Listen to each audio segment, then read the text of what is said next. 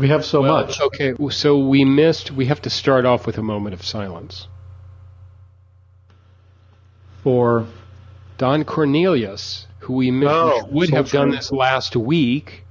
We cannot let, the passing of Don Cornelius go without a moment of silence. That's true. This should be the the Soul Train podcast. Or we could just have a moment of mournful dog howling. I think that was a kid. Even better, a kid who's never seen Soul Train cries out in pain for the passing of Don Cornelius. It's like Jim's version of In the Ghetto.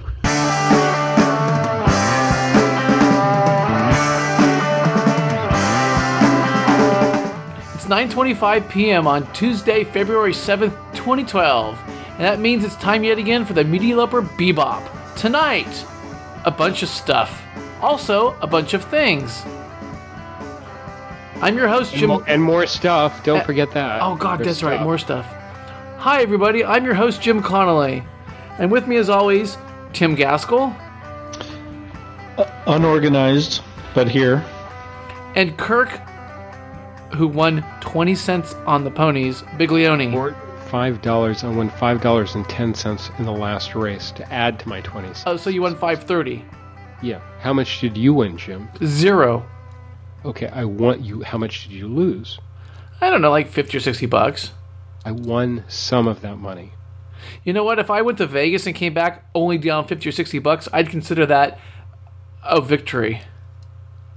Well, yeah, because it's all about eating and drinking and being out at Santa Anita on a really nice day. It was a great day. Just like the Super Bowl was a great day. You think Tom Brady losing by 4 points thinks that's kind of like a victory?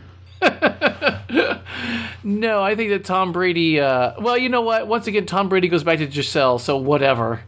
Who, by the way, has his back. Oh, that's what I heard. Now, what did she say? Well, she basically said that if his receivers could catch passes, then they would have won the game, and he would have won his fourth Super Bowl. No, she was blaming the two receivers in that fourth quarter for dropping passes. But didn't he complete at some point like 16 passes in a row? Yeah, exactly. So he set a Super Bowl record, and then in the fourth quarter, it all went to hell. Kurt, can you break the game down for us? Yeah, there was a Schedule C. There were some additional filings for medical expenses, and there were some capital depreciation as well. I missed the first quarter because I had my tax appointment. So basically, I don't feel like I missed anything really. By the way, Kirk, are you a big Patriots fan or a Giants fan? I can never remember. I have no team.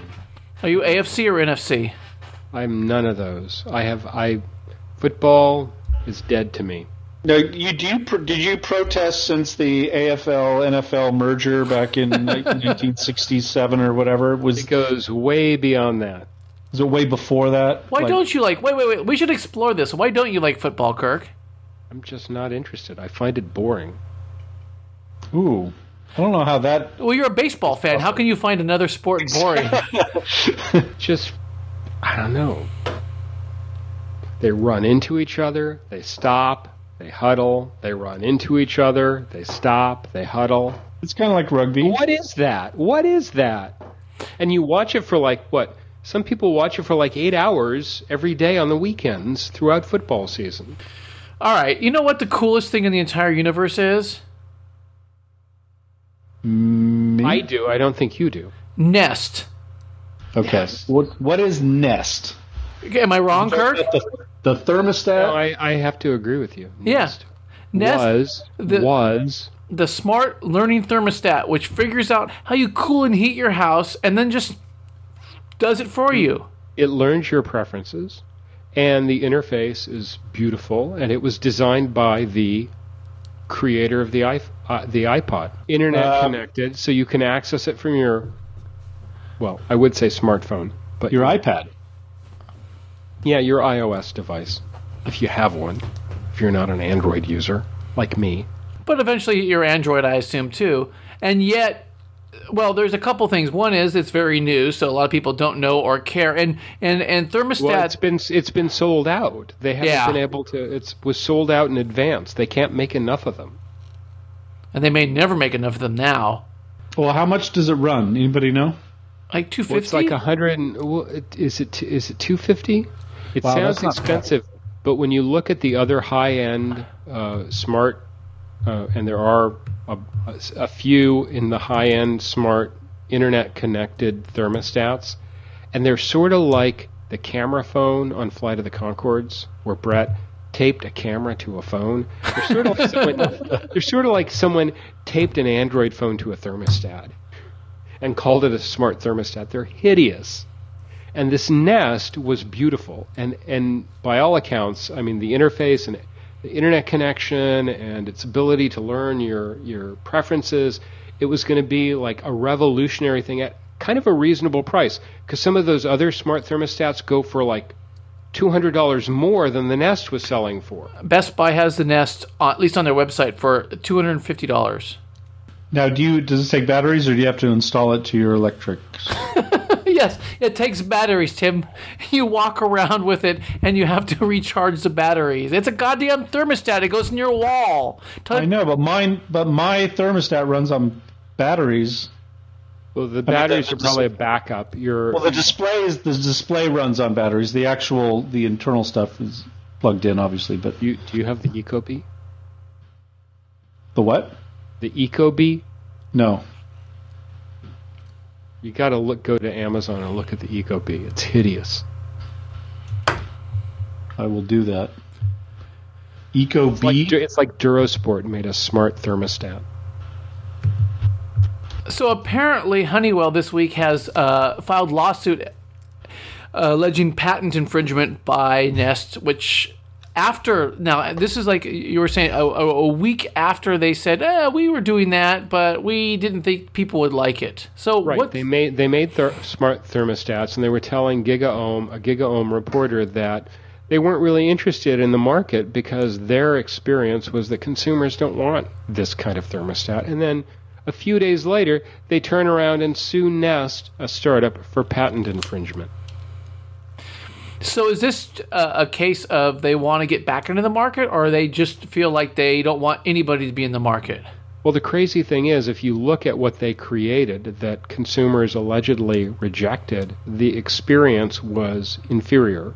Of course. So look at the thermostats they put out today. The thing that they didn't patent was the interface that makes it desirable. And yet, now that a company has come along and done it in the right way, they're suing the hell out of them. So, but isn't this a little bit like somebody suing a car manufacturer for putting a really new body on it over an engine? Yeah, and wheels. It just seems like this is a harassment lawsuit more than anything else. There's nothing in this that could be considered like unique. There's nothing, it's a thermostat, and B, it has internet connectivity, and C, it has intuitive controls, and it's like a smartphone if it was a thermostat. There's no way they could. I really don't think they have much of a fight here because it's too much. They're going to at least gouge Nest for a big chunk of whatever kind of margin they have, or even if they don't have a margin, they're just going to get.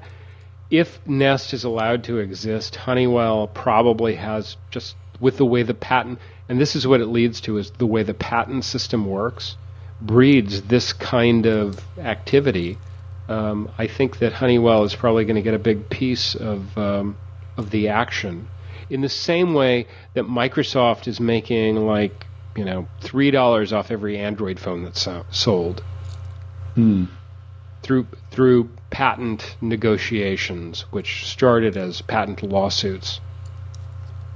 So the lawsuit's basically just an overture to get a piece of the action. Yeah. From the consumer standpoint, we probably don't really care as long as we have the access to. Well, except that that fact it really kind of has a chilling effect on the marketplace. Fewer people fewer people are likely to try things that they are afraid, they might get sued over. And, Nest might decide that the economics don't work out, and maybe, with what we would have to pay Honeywell, we can't afford to be in this business, so we'll do another business. All I know is I want one. It's one of those things where everything about it is right. It makes total sense, and we're in an era where we need to be smarter about things like energy, and the time is right for something like this. But it's one of those things you have to actually live with. It's all in the details. But it's probably better than what I have, because I have one of those kind of digital ones that you have to program and everything, and it's a bit of a nightmare. That's the thing Nest was saying, is that they did some study and they found that, like 1 billion programmable thermostats have been sold, and only 10% of them have actually been programmed. So if you programmed your thermostat once, Tim, you're like in the minority. You're like the 10%, Tim. See, I've programmed and reprogrammed my thermostat. You're the 1%, Jim. Well, of course. You're the 1% of thermostat programmers. You are not the market for Nest. I'm totally the market for Nest, because I would rather not have to. I'd rather have it learn my patterns, because I have to turn it off on the weekends when I'm home, and I don't want to deal with the programming, because the programming's for the weekdays when we're not at home half the day. You know what? Actually, Kirk, I think Jim should get a free Nest as a user tester, because if he can use it and it not explode, it's a perfect product. I was just thinking that whenever anyone complained about the temperature, he could always blame the Nest. It's not me, it's the Nest. Oh, yeah, but you know what? No one's going to believe that. Yeah. Gentle listeners, this is a dig at me, because I prefer temperatures slightly cooler than most other people. No, that's not why it's a dig at you. It's a dig at you because you have a preference and everyone else has to dress accordingly. Bow down to that preference. You can always put on more clothes. You can't take off more clothes. Is there anything I can eat in this restaurant? What? Is there anything I can eat in this restaurant? Technically, you could eat anything in this restaurant. You have no restrictions. It's the same thing. Yes. If anybody wants to know, every time I go over to Jim's, even in the summer, I always wear an extra layer of clothes. And you bring red meat. What's that? You bring red meat. No. That he can grill. I don't. Lightly. You might. Because it's got to be... I can bring it as a house gift, but... Oh, yeah. It's a good house. What cut is the best house gift, Jim? Oh, ribeye, of course. Ribeye. What's the difference between ribeye and prime rib? Prime rib is just the roast version of ribeye, basically. So it's the same cut? Basically. Oh, okay. Jim should have been a butcher. No, I'm the biggest hypocrite in the world when it comes to this. Yeah, Jim is not exactly Ted Nugent. I let somebody else hunt the cows down and cut them all up. And Ted Nugent is very good with the crossbow. He can kill a cow from 100 yards with a crossbow. That's pretty amazing. He's the Motor City Madman. I'm just some asshole from Fresno. That would have been the quote of the week back in the day. While Honeywell is trying to block Nest, Netflix makes their first foray into the content game with Lilyhammer, this weird show starring Steve Van Zandt. Did you guys watch this? Watched the first episode last night. So I liked it. I did too, but man, Steve Van Zandt has one expression. He's playing a guy that those guys have one expression. He's perfect for that role. It's Silvio Dante Goes to Norway is basically what it is. Well, yeah, exactly. Except HBO doesn't have a piece of it. And that's what makes it... That's part of what makes it revolutionary, is that this is happening outside of the traditional power structure by which these kinds of programs are supposed to come to the public. And the second part is, it's all out there. Watch it whenever you want. All eight episodes. Finish it all in one night if you want. That is awesome right there. I mean, hopefully the quality stays up. It's kind of weird because except for Steve Van Zandt, who really is a cult figure, there are no people that you've ever heard of or seen or know about connected with this project at all. Well, there's Sven Norden and Marianne Sastad Ottesen and Trond Fausa Arvag. These are all the great Swedes. Tim, Norwegians. Sorry.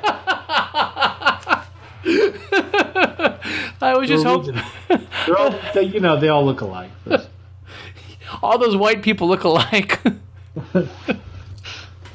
Well, their names all sound alike. Isn't there some investment though? Isn't some of it coming out? Because didn't it debut on Norwegian TV? Yeah, Norwegian TV. It's a co-production between Netflix and like NRK or whatever. So on one level, it just seems really weird, and on another level, it's completely revolutionary, which I guess is kind of the same thing. Well, what's interesting is isn't Hulu doing aren't they doing a unique series as well? I think they've got like a they have a political show, and I will find it. Okay. Anyways. Yes. What are you using to find it, Tim? We want to know, but inside, this is like a behind the scenes. You can cut, Jim. You can cut this in and do like a behind the scenes. This is like when they do behind the scenes on Doctor Who. This is this will be like a commentary track in the podcast. Tim, what do you use for research during the podcast? The internet. To be totally honest. Oh, well, I can't find it right now. But I had it up earlier. That's weird. The internet fails again. Is this the beginning of Netflix really, really digging in the content? I mean, they didn't develop them themselves. They licensed it, and no one else took a chance on it. So is A, that a reflection of the quality of the show, and B, just or did Netflix outbid anybody else for it? It's a combination of things. I think, aren't they doing Arrested Development? Yes. Isn't that the way it worked out? I believe so. So yeah, I think we're seeing the start of a trend where, especially if the shows are popular or turn out to be, but they can build new franchises just like anyone else. As the power structure is getting extended, they don't have to bid against, or they don't have to go to HBO, who won't give them The Sopranos. They can develop equivalent content. They can develop Sylvia Goes to Norway. I'm not saying this is going to be as great as The Sopranos, but this is their first series. We're witnessing a shift. I watched the first episode and kept thinking, this is historic for multiple reasons. And I was just glad to see Steve Van Zandt's amazing frown. and the various permutations of that frown, where he can bring it up a millimeter or down a millimeter, depending on the situation. But hey, he's going to stretch. In this series, he's going to own a bar. But he's not going to be the owner. He's going to be kind of behind the scenes. I make fun of Steve Van Zandt, but I love Steve Van Zandt, so that's awesome. But it's still on the, okay, we'll see what happens list. Yeah, but there's this. It's like the series for what it is as a TV show, and the series for what it represents as in terms of the shift in the power structure in modern media. And I'm like, I'm like you. I enjoyed the show. There were some parts of it that were not perfect. I hope it turns out to be really good. But this is a change. Absolutely, and for that, and just because of that, just because they were able, they just put everything out there and let people discover it at their own pace, we should support it just for that. So Tim, yep, Madonna Super Bowl halftime, go. Madonna looked a bit like she was. I don't know what it was. The whole performance seemed a bit. Everything nowadays is quite frenetic and fast-paced. It seemed kind of slowed down, and I don't know if they were taking into account her 50-plus years or whatever, and also the audience and their the fact that the audience for this Super Bowl goes from very young to very old, and you kind of have to hit a middle ground so you're not offending people with or a middle finger ground. Or a middle finger ground, yeah, exactly. So Madonna, it was fine. It was Madonna, but I just found it kind of a bit slow and kind of laborious and kind of not as frenetic as a normal Madonna show. But then it was kind of enlivened a bit by Nicki Minaj and MIA, especially with the flipping of the finger, which I didn't even notice at the time. Nobody noticed it until somebody noticed it on their TiVo, and then suddenly people who didn't see it the first time were up in arms about it. Right. There's a chance Jim's TV runs slow. Runs slow? Well, because, you were saying this Madonna person was kind of slow. Well, I don't know. Just the whole pacing of the thing was very... Well, Jim's TV runs slow. Maybe her heels were too high and wobbly. Yeah, and she did almost slip, remember, when she was on the top of that at the back of the stage or whatever. The top, she did kind of slip and recover. So that may not have been an age thing. That may have been a costume a costume malfunction. Another costume malfunction, yeah, but not one that gets you censored and fined. Right. So my other question is, Kirk, you're a long-time huge Madonna fan. What did you think? Which one was she?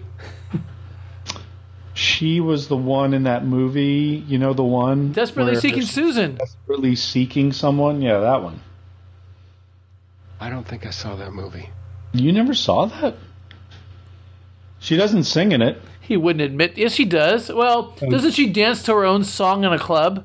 Something like that, but it's not a musical or anything like that. Jim and I went to you were at the IBS convention in, 1982? Or was it 83? It was 82. 82? No, it was 83. It was 83. 83, but you weren't there when the Warner Brothers rep pulls Jim and I into a suite and says, "You guys got to see this." And he shows us the video for, what the hell was that song? It was either Lucky Star or Borderline, probably.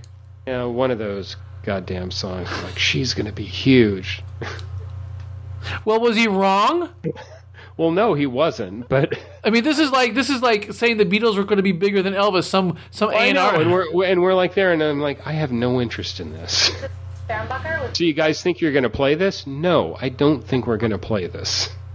I'll bet you some people did. Well, we did have Like a Virgin. I'm sure some people did, but it was not a, Well, it's clear from the beginning that Madonna was Madonna.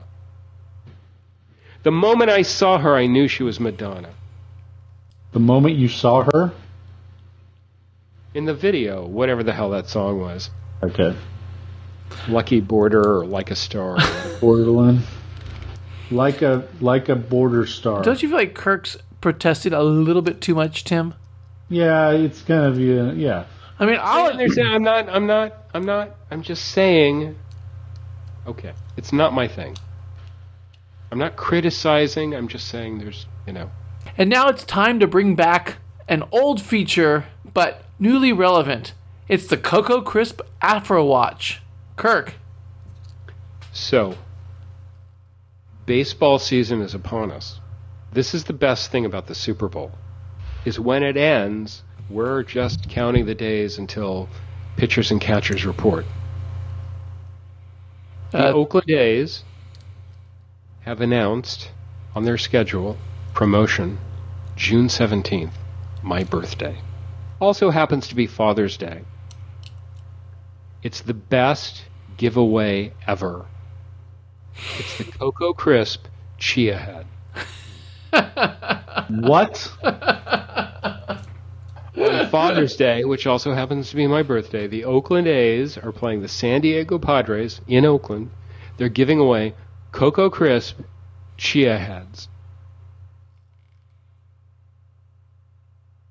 I'm stunned. I think you're all speechless. Well, I'm just trying to imagine: is it a chia bobblehead or is it just a chia head?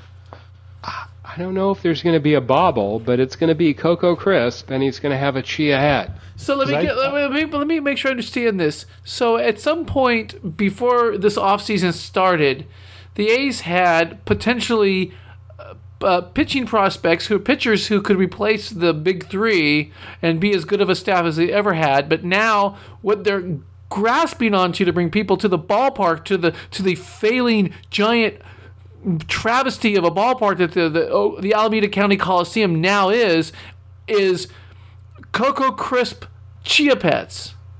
Chia heads. Chia heads. Okay, and first of all, it's working. Oh, because season tickets are up. The sampling of A's fans we have on this podcast, it's working. I'm going to point out that season tickets have doubled into triple figures. And second of all, this may have been part of the negotiation that brought Cocoa Crisp back to Oakland, because remember, he was a free agent. He could have gone anywhere. He chose the team that's doing the Cocoa Crisp Chia Head. Oh, wait, teams wouldn't promise that. Tim? That's why he's in Oakland. Tim, do you actually think that Cocoa Crisp could have gone anywhere?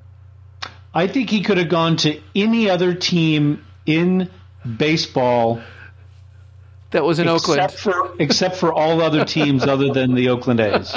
But he could have gone to You're those totally teams. Underestimating Cocoa Crisp, and I understand that because you watch the Giants. No, I'm completely estimating the tastes or the talent scouts of the other teams. I don't think he's definitely not underrating Cocoa Crisp. He's perfectly rating Cocoa Crisp. We'll see. We'll see. We will see. How many World Series rings does Cocoa Crisp have? He has one with the Red Sox. He was with the Red Sox? Yeah. I remember him in that Red Sox series so vividly because they kept cutting to him on the bench. He was hidden behind David Ortiz. Okay, you couldn't see him. Exactly. Because he didn't have the fro then. If you had the fro, it would have been popping out from behind David Ortiz. People would have thought it was David Ortiz's fro. Right.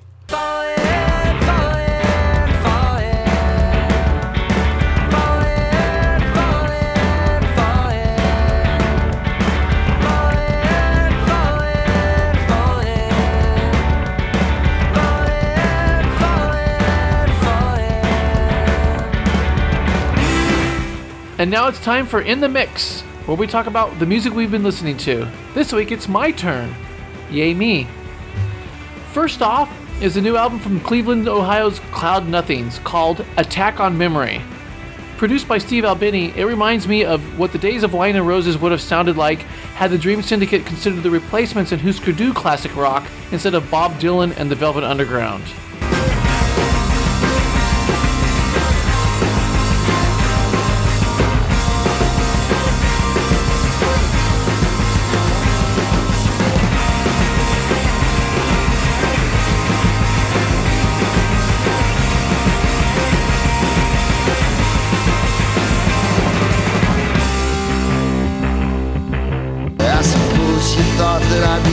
One to go. Are the bars and the pigs, or the sheep or the shows? I'm alive, except for the inside.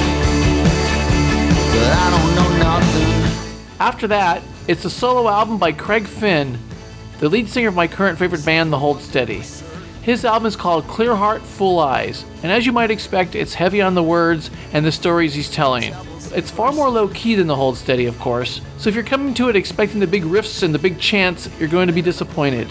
But in the end, I think, Finn's way with words and tunes are too compelling to ignore. When all those creeps came after me, paid off all my bills, got a new friend, and my new friend's name is Jesus. We drove around all summer long, we parked behind the bars, got a new friend, and my new friend's name is Jesus. People say we suck at sports, but they don't understand. It's hard to catch what holes right through your hands. You wanna leave and you don't know how. You wanna try but you don't know why.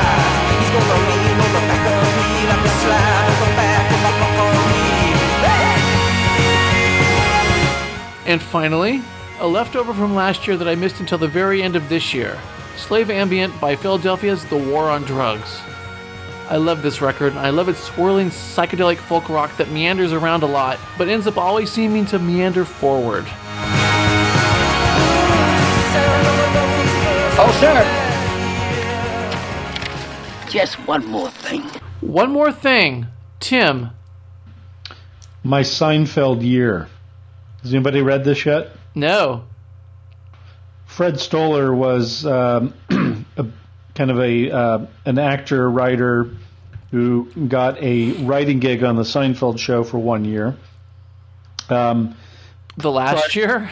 No, it wasn't the last year. It was like 94, 95, I think. Or oh, good. 95, 96.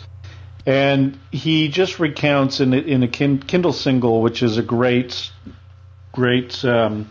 cheap way to buy these. They do short stories and short nonfiction this way. I've bought a few of these, and I love the idea of it, and it's perfect for the Kindle as opposed to printed form.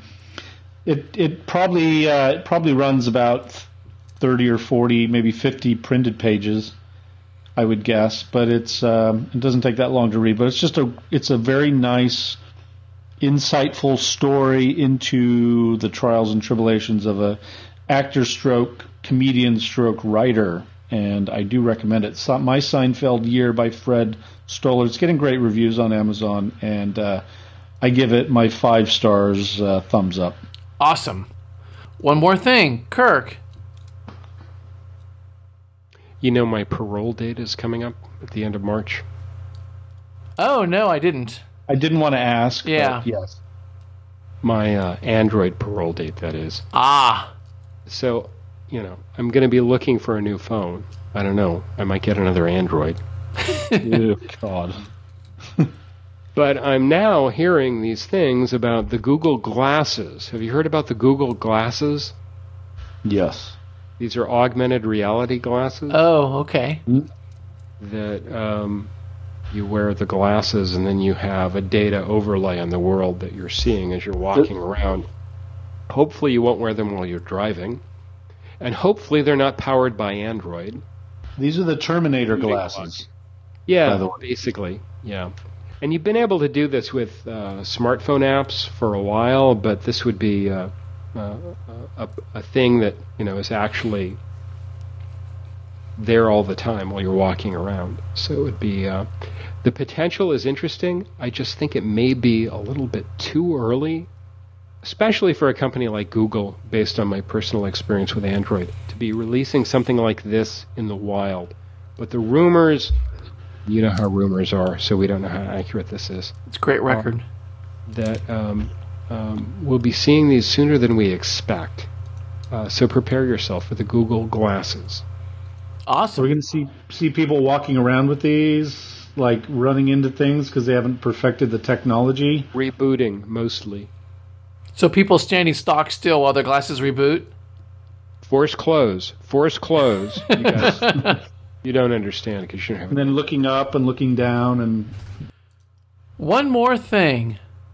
In the 1980s, the most important things in the entire universe to me were girls, music, booze, and Dave. When I first discovered David Letterman in 1983, I think it was when he had REM on, it was like a door snapped open in my head.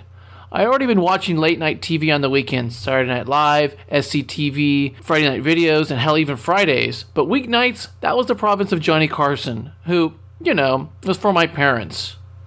But Dave was for smart-ass, cynical college students, and I fell absolutely and totally head over heels in love with his groundbreaking combination of irony, wit, and utter silliness that he displayed every single night on every single broadcast of Late Night with David Letterman. So for years and years, until the end of his run on NBC, I taped Dave every single night and watched him the next day. Throughout of all the absolute and utter tumult of my 20s, one of the few things I could absolutely be certain of was that David Letterman would make me laugh. It's so hard to try and explain this nearly 30 years later, when so much of what he did, the lists, the viewer mails, the tricks with camera, the rock bands playing contemporary rock songs, the indie music artists and offbeat guests, the stupid pet tricks, all these things have now become part of the lexicon, the operator's manual of not just late night TV, but of talk shows in general. So of course he changed, and I changed, as we all do. His show got bigger and took less risks, and eventually I fell out of love with his show. But if I'm being completely honest, I'll never love a TV show like I love that show, or quite possibly any type of entertainment ever. I still watch his show occasionally, but only when he has an interesting guest on. How about you guys? What do you think about David Letterman and his 30 years in late night? Well, I've always just been a casual fan. I've never been a regular watcher. Like, I will TiVo it or whatever when there's somebody interesting on. Back in the old days, I never used to stay up and watch it, and I couldn't be bothered to tape it, so I'd only watch it when I was over at your place. But I always enjoyed it when I did, and sometimes I think when I was in England, they showed it at hours that were a bit more sociable, and I could watch it. But overall, I always dipped into Dave. I always loved Dave, but I always dipped into him because I was never a late night TV guy anyway. Those were only things that I tuned into when I woke up after I crashed. And back in the mid '80s, it wasn't even on till 1 because Channel 24 would run Carson's Comedy Classics at 12:30. It was morning programming for me. I was just waking up. Right. I would wake up with Dave because I worked the graveyard shift at the Fresno Bee back when I started in the news distribution business. I watched Dave every morning with my breakfast, and this was before the DVR. But to me, this show is Dave's new show because I watched his daytime show. Do you remember his daytime show? I know it existed, and I knew about it, but I never saw it. It ran for a short period and got killed, but he basically was starting down the same path, but during daytime, if you can imagine that. It was crazy. But I feel the same way you do about it. I don't watch it. I mean, it's still in our mix on like a 3-day. We save the last 3 days in case something happens that we have to see, which when was the last time that happened? But still, every once in a while we'll watch it, and it's still pretty good. You guys saw them, right, Kirk? Didn't you and Cassie go see a Letterman taping? We went to a taping. We were in New York for the TOC conference, and it was Valentine's Day after the conference ended.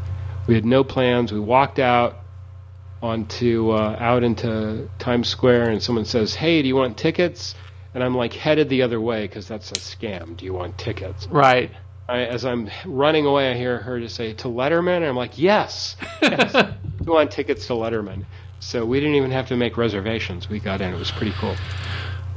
So I may be one of the few people in the history of the universe who was thrown out of the Ed Sullivan Theater just before the taping of a David Letterman show. Because you were so drunk?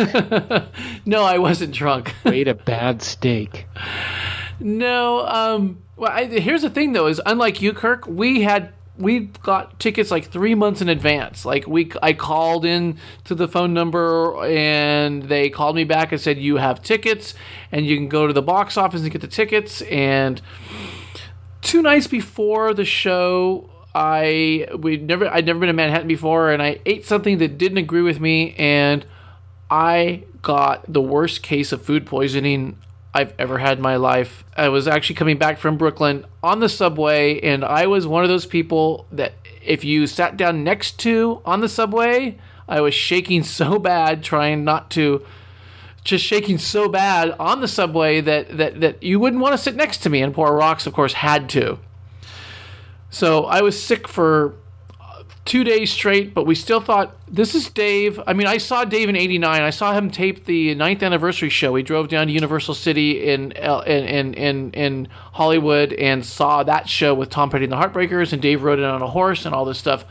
But to be in New York and see a taping at the Ed Sullivan Theater, I thought was something special. So even though I was sick, I thought, I will tough it out. I will be able to find a bathroom whenever I need a bathroom.